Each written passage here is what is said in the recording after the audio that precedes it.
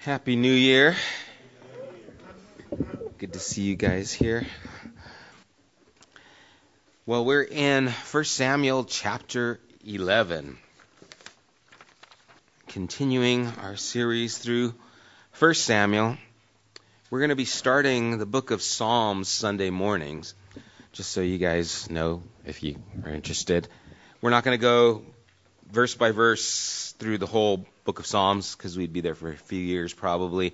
But we are going to pick out some Psalms or some parts of Psalms that stand out and go through those as well. So I'm excited about that. Anyway, but right now, we're in Samuel. One of the great things about the Scripture is there are so many lessons that we can learn without having to go through them ourselves. You guys have all learned things the hard way. We all do. You find out if you run into a wall with your face, you're going to smash your nose, and then you put a mental note, don't run into a wall with face because you smash your nose. But there are so many lessons in life to learn that we could not possibly learn them all without devastating our lives. So thankfully, there are examples in Scripture for us to look and say, oh, this is what happens if, and this is what happens when, so that we can learn by these examples, and it helps us not have to go through those same pitfalls that all these people have gone through, or on the positive end, be able to learn from those positive things that are helpful in life so that we can actually get from those things the things that benefit our life as well.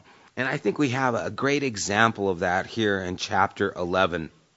Remember, chapter 10 closed in this unusual coronation where Saul is now king, and he was almost like, really? Is this really happening? He was hiding. They brought him out. Some of them went home and celebrated with him, were by his side, and then there were others who were complaining, who is this redneck from the country? That's a paraphrase. But they were basically not with Saul. How do we recognize this guy? Who put him as king? And so they weren't respecting his place as king. And that's kind of where we take up here in chapter 11. And let's go through and read through verse 11, kind of get a gist of what's taking place. Nahash, the Ammonite, and his name means serpent, by the way. That's kind of interesting. The Ammonite went up and besieged Jabesh Gilead. And all the men of Jabesh said to him, make a treaty with us, and we will be subject to you. But Nahash the Ammonite replied, I will make a treaty with you, only on the condition that I gouge out the right eye of every one of you, and so bring disgrace to all of Israel. Okay, let's weigh this one out. The elders of Jabesh said to him, give us 7 days so we can send messengers throughout Israel. If no one comes to rescue us, we will surrender to you. When the messenger came from Gibeah of Saul and reported these terms to the people, they all wept aloud. Just then Saul was returning from the fields behind his oxen, and he asked, what is wrong with everyone? Why are they weeping? Then they repeated to him what the men of Jabesh had said. When Saul heard their words, the Spirit of God came powerfully upon him, and he burned with anger. He took a pair of oxen, cut them into pieces, and sent the pieces by messengers throughout Israel, proclaiming, this is what will be done to the oxen of anyone who does not follow Saul and Samuel. Then the terror of the Lord fell on the people, and they came out together as one. When Saul mustered them at Bezek, the men of Israel numbered 300,000, and those of Judah 30,000. They told the messengers who had come, say to the men of Jabesh Gilead, by the time the sun is hot tomorrow, you will be rescued. When the messengers went and reported this to the men of Jabesh, they were elated. They said to the Ammonites, tomorrow we will surrender to you, and you can do to us whatever you like. The next day Saul separated his men into 3 divisions during the last watch of the night, broke into the camp of the Ammonites, and slaughtered them until the heat of the day. Those who survived were scattered so that no two of them were left together. And we're going to stop right there. Here is this story. It starts off pretty dramatic. The Ammonites come to this city, Jabesh Gilead, and it gives them this proposition. Make a treaty. They say, we're going to conquer you. They besiege them. They said, well, give us a chance to do something. And they say, well, okay, we'll give you a chance. Let us gouge out your right eye. Now, why would they say that? Well, you have to remember, in battle, you would hold your shield with your left arm and your sword or spear with your right arm. And so if your right eye is gone, in battle you're at a distinct disadvantage. The whole idea is we're going to cripple you as fighting men. You won't be able to battle against us because we'll just keep coming up to that side and you'll be kind of, where are you? Trying to swing around to see where they are. And then when you do this, we can hit you from the other side. You won't be able to fight. You need both those eyes to battle in that type of warfare. And so that was the idea behind that. And we have to look a little bit at what this city, Jabesh Gilead, is, because they said, well, let us go and get help. And why would they allow them time? Why would they say, okay, yeah, sure, go ahead and see if you can get some help from Israel? Why wouldn't they just invade them? Why are they delaying? And a lot of it has to do with the history of this city. They were on the other side of Jordan from a lot of the other tribes and cities, and they just had a bad history. When Michael was going through the book of Judges, he touched on some of these things regarding this city, and there's just this horrific story that takes place around chapter, 19, and it goes through chapter 21 where this city comes into play, where the people of Jabesh Gilead did not join the expedition of the Israelites against the tribe of Benjamin, who did some horrific things to one of the concubines of one of the Levites. And because they didn't join in with the tribes, they went into Jabesh Gilead and took all their women. Sounds like a movie. They just went and we're going to go in, and they took all the virgins and they took them out, and they left this city kind of devastated because they were not part. It kind of was a part of a civil war that started taking place in the nation, and Jabesh Gilead was on the outside. They were not thought of highly by the rest of the nations because they did not come in support. And so they actually went in there and caused some trauma with them, their punishment. They destroyed the maidens, seized them, and they were given to the Benjamites, who they were actually at war against. It's a strange tale, but truth is stranger than fiction sometimes. And so this is the history of this city. They're not a city that was in good standings. And this took place, if not in the lifetime of Saul, at least in his parents' lifetime. So this isn't very old. This is still fresh on the minds of the people of Israel. And so now here comes this serpent, Nahash, the Ammonite, and he comes to the city and he besieges it. They're probably aware of the history. No one's going to come to this city's aid because of who they are, because of the standing against them. But that's not what we see take place. Verse 3, the elders of Jabesh said, "Give us 7 days so we can send messengers throughout Israel. If no one comes to rescue us, we'll surrender to you." They still sent out messengers for help. And what I think is interesting about this is that they didn't allow the past to decide their future. They didn't allow the hardship, the hurt, the animosity that was there in the past to dictate their actions in the future. They didn't say, well, there's no hope. These guys will never come to support us. Remember what they did to us before? They took all the maidens, gave them to the Benjamites. They treated us terribly because we didn't come to their aid. No sense. Okay, we surrender. They still sent out word for help. And I wonder about us sometimes when we come to a place where we feel hopeless, where we feel like what has happened before is going to determine what will happen again. Have you guys ever been to a place where you just feel like your destiny is not to succeed because of bad things that have happened to you? We get into these places where sometimes I feel like, well, every time I try this, I get knocked back down or I get set back. And it seems like every time I try, this happens again. And if you have this mindset of all these defeats that have taken place in the past, then they're the things that dictate your future. All the things that you have failed in are the things that will now decide how you act. And if they dominate your thoughts, then pretty soon you're living in a defeated life and there is no hope. And that kind of thing can be crippling. Those are the kinds of things that can keep you from crying out to God, that can keep you from talking to people, for asking for forgiveness, for forgiving.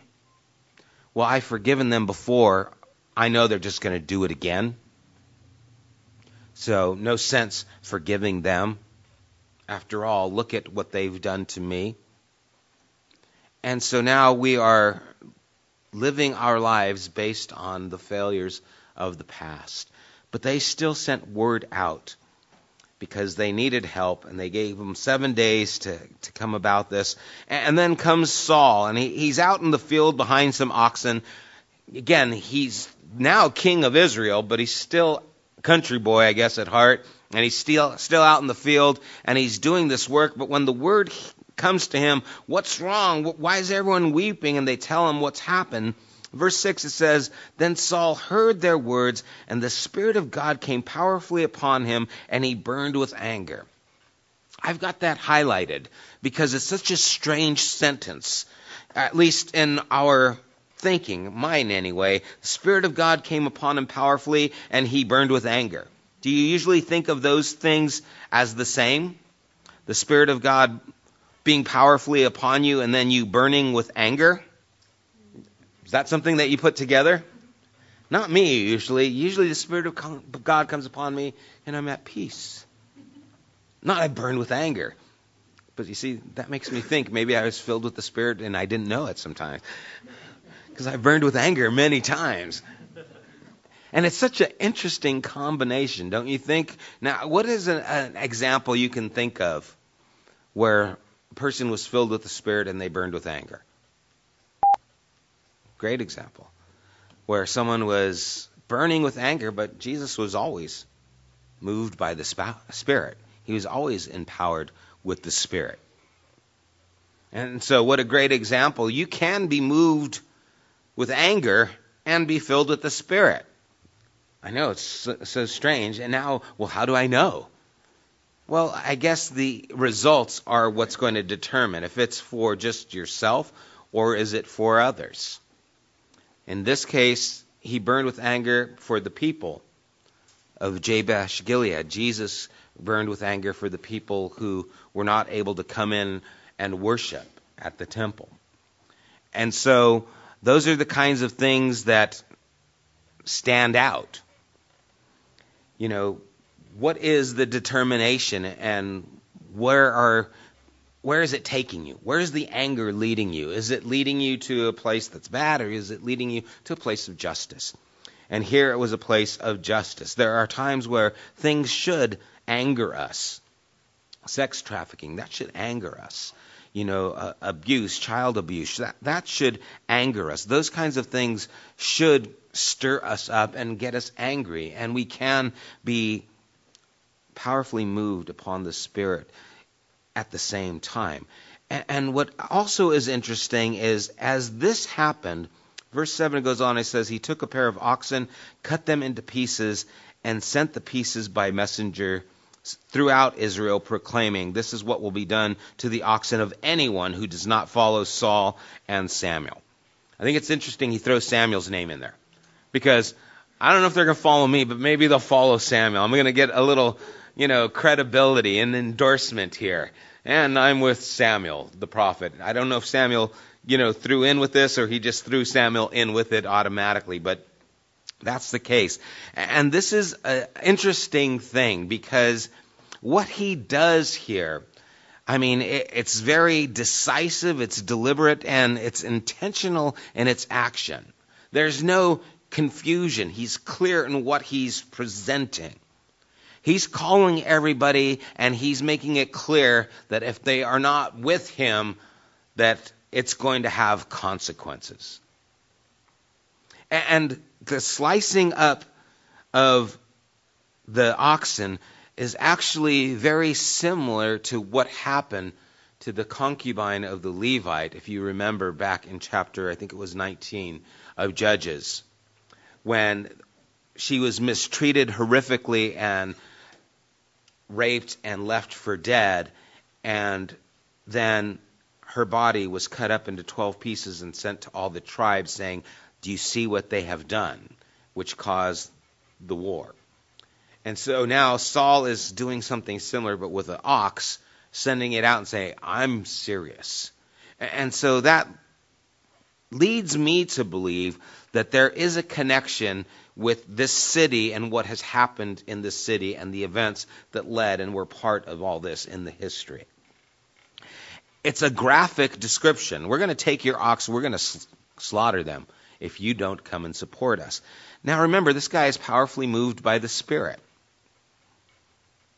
Interesting that this would be part of his action. But what I think is really interesting is that being empowered by the Spirit led to action.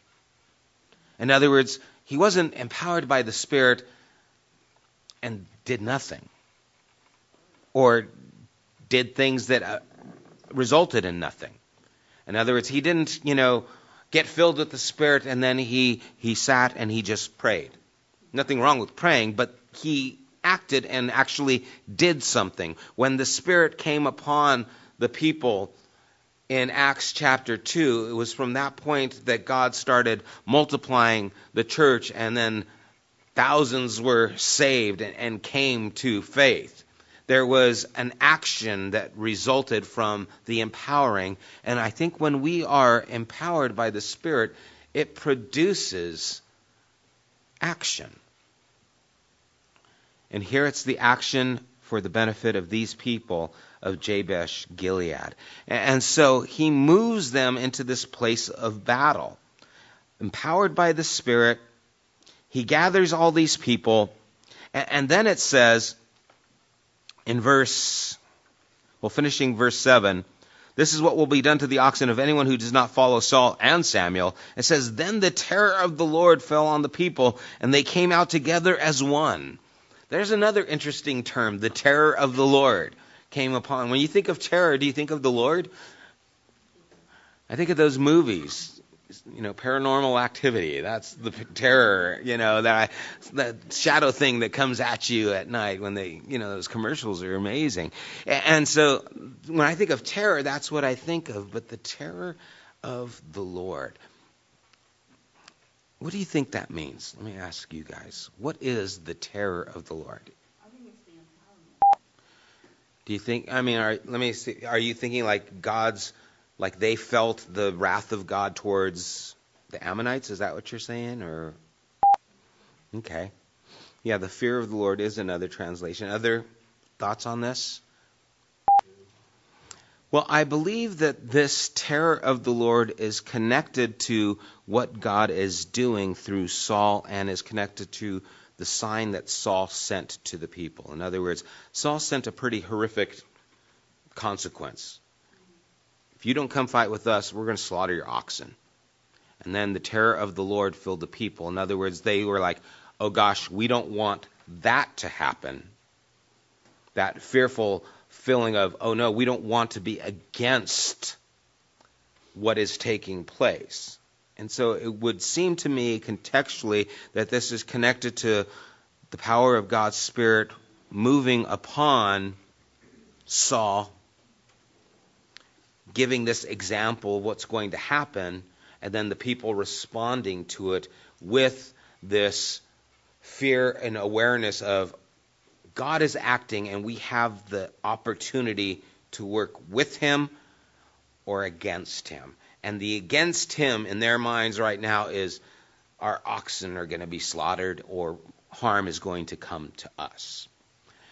I think it would be, the fear of the Lord is one of those tricky things that we've talked about before in some length, because I think it's an important thing to recognize. If you fear God, that sets the level of what you need to fear very high. And if there's nothing higher than God, then I don't need to fear anything less than him. But what I do need to do is recognize him fully. What would happen in our lives if we recognized that when we go against God, the consequences to our life are pretty horrific? If that's the fear of the Lord, I'm not going to do anything that is against God. Our lives would be very good. And I believe here what the example is the fear of the Lord coming upon them is that if we don't side up with what is being asked of us, then the consequences are grave. And I think that is something that should grip our hearts too. Again, the idea of fearing God is a strange one for us because we know that God is love. But the beginning of wisdom is to fear the Lord. And it's not a slavish terror that pushes us away. What it is a healthy recognition of who he is and how much we need him. And so this fear or the terror of the Lord that came upon them moved them to unity of purpose in line with what Saul was asking them to do, and he was empowered by the Spirit. I do not understand how God works all the time. Every time I think I've got a little bit of a handle, the handle moves. Or the steering wheel goes to the, wrong side of the car kind of a thing. It's like, no, God, this is how the streets are. And it's like, no, you're in Europe now. Drive over here. He always has this ability to expand how I limit him. And here's an example where God is moving among the people, where the Spirit comes on Saul powerfully. He burns with anger. He sends out this message. The people are filled with the terror of the Lord, and they unite together to do something. And it's how God works and how he moves in this instance. It's not how he always moves, but it is how he moved here. And it's an odd thing, and it's a strange thing, but it should always make us recognize that when God is speaking, we really need to listen. And if God is asking something of us, we really need to take heed to what he wants. There should be that fear of the Lord. And the fear isn't like, well, God's going to kill me. The fear is, I'm going to separate myself from the only one who can save me. And that's a terrible place to be. Make sense? Any thoughts? I see you thinking, no, you're not. It's very deep, and it's encompassing, and it's something every parent wants to instill in their children. The fear of the consequences of bad choices, the fear of, that thing that is going to bring devastation to your life. And ultimately, that's a lack of recognition of God in our lives. So, any questions on that, or anyone want to jump into this pool? And what a change in Saul, isn't this? From what we saw last chapter, him hiding, and then it's just so timid, and all of a sudden, boom, this guy is coming out, both barrels. Even though they didn't have guns, he was ready to go. He mustered them up at Bezek in verse 8. The men of Israel numbered 300,000, and those of Judah 30,000. And then they told the messenger that, hey, we're going to come, we're going to rescue. And so the people were rejoicing just because of that. They're going to be rescued. And then they tell, hey, tomorrow we'll surrender ourselves to you, because they're figuring, okay, if they don't come by tomorrow noon, then we're going to lose our eyes, and then that's how it's going to work out. And so they play it, here's our hand, we'll come out tomorrow. So the Ammonites are suspecting that, okay, it's done, it's good as done. And so in verse 11, the next day, Saul separated his men. He see this, divide and conquer kind of thing. He separates the people, they come in, and they just lay waste to them. And all those who survived scattered so that there weren't two together, and they just run off. And so the battle takes place. It's a huge victory. And then immediately, what takes place in chapter 11, in verse 12, it says, the people then said to Samuel, who was it that asked, shall Saul reign over us? Turn these men over to us so that we may put them to death. They got blood they've tasted blood now. It's like, we've been killing, let's kill some more. I mean, they're just in this fury. Remember those guys who weren't with Saul? Bring them out here. If they're not with us, we're going to kill them too. What is it about people that are so quick to just bring judgment? Isn't it amazing? It's like you didn't get enough. You slaughtered these people. Okay, yeah, we're going to just keep going. We're going to wipe out everything. And instead of this righteous anger going up to the place where it should have, they want to take it further. And that so echoes, I think, what happens in Christendom is, the fear of God is there and the boundaries of God are there. Oh yeah, well, we're going to make them there, and we're going to make them clearer. And so we're going to push it more, and now we're going to require these things even though God hasn't required them. We're going to add these things, and we're going to make sure that our standards are set, and we're going to be there, and we're going to bring justice to everyone. And that's why the church historically has killed off its wounded and its own. And that's what they're doing. It's like, okay, bring those who were against Saul now. We'll put them to death too. Well, that's not the enemy. They were the enemy, not these people. And it's so interesting that they want to keep going further. Verse 13, but Saul said, no one will be put to death today, for this day the Lord has rescued Israel. God had a purpose. It was to rescue his people. We're not going to start killing the people that we're supposed to be rescuing. There's a lesson there. There's a lesson there. We're not to be killing the people that are to be rescued. They just wanted to continue this rampage, but Saul said no. Now we need to learn from Saul now, and we're going to have to learn from Saul again later. Saul is one of those examples where we see something start off good but not end well. But here we see Saul showing mercy. Verse 14, then Samuel said to the people, come, let us go to Gilgal, and there renew the kingship. So all the people went to Gilgal and made Saul king in the presence of the Lord. There they sacrificed fellowship offerings before the Lord, and Saul and all of Israel held a great celebration. So here's coronation number 2. The first one was kind of, yay. The second one is, yeah, we're in this now. We recognize this. We're there. We're all in now. And so now it gets accepted, and it has the stamp of approval. Why? Because there was victory. Because Saul took action that resulted in a victory. We talked in the past about those who take the role and initiate change are the ones that people will follow.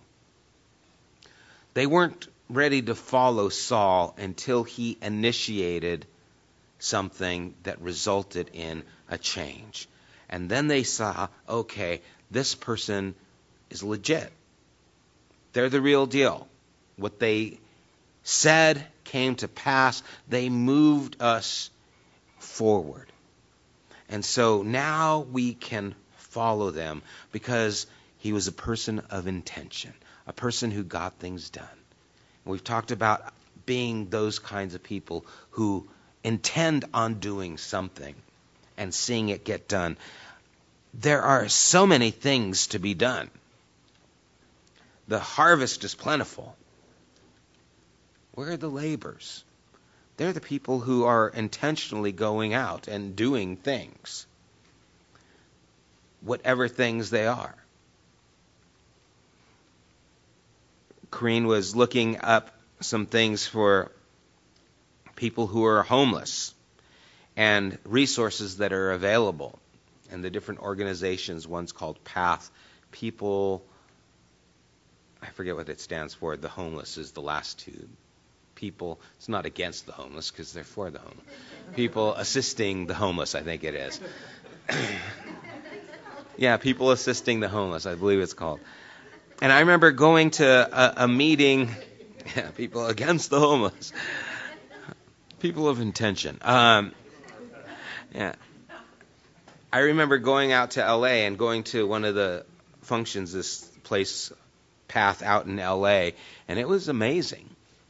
And we talked to the guy who runs the place, and the guy was just a man of ideas. I mean, he had incredible ideas and was facilitating things that were just above and beyond what most places are doing as far as for the homeless. The president had actually contacted this guy and wanted to find out his view on what to do with the homeless because he was making such radical changes that were effective. And it's because he had some thinking and he went forward and started implementing these things and got people on board. He was a person of intention, and now he's doing incredible things. And that's what it takes. A lot of us just want to get there and find someone who's leading, and that's okay because they're leading us someplace. But there are other people that really just want to take things to the next step and move forward. People who intend to lead and can be followed. And those things are important. And that's why these people unified. That's why they were able to get together, is because Saul took action for the people of Israel. They saw it. There is an underlining lesson that I just think is something, one of those things for us to learn. This city, Jabesh Gilead, was not popular, was not thought of well. But when they heard what was happening to them, Saul acted mercifully, generously towards them. Saul showed kindness and support to this city that was considered an outcast city. And we would see later on, even though Saul became a person confused, a person who resisted God, who then actually wanted to kill David, who was being anointed by God, and ended up dying with his sons in a horrific death. And then his body and that of his sons were strung up and hanged and left there as an example. It was the people of Jabesh Gilead that came in 1 Samuel 31 and took down his body and buried it. And they did that because of what Saul had done for them. In other words, they remembered the kindness and they repaid kindness to this man who was pretty messed up. Not only that, David in 2 Samuel praises the people of Jabesh Gilead for their kindness. And so the kindness of Saul led to these people showing kindness to him, led to David recognizing their kindness, and it all began here. It all began with Saul's actions of generosity, of mercy, and kindness to this group of people.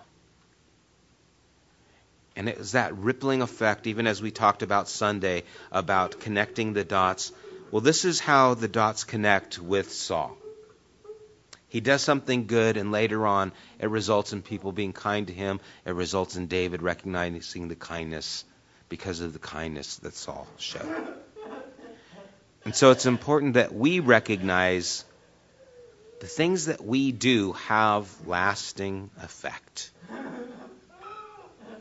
They will endure long past the actions themselves. And we need to recognize those things so that we can allow our actions to move us forward and not just be stuck in the moment in those things. Anyone have any words on those things? Father, we do thank you for the example of Saul here. Lord, being a man who acted decisively and generously and mercifully. And Lord, we see that when you empower someone, you empower them to do and to act. We pray you would empower us, Lord. You would help us to be people of decision, people of intention, and people of kindness, Lord, to those who are in need. May we know where the boundaries are, Lord, and may we not seek out vengeance where you don't seek it, Lord. May we entrust those things to you. We do pray and ask in Jesus' name. Amen.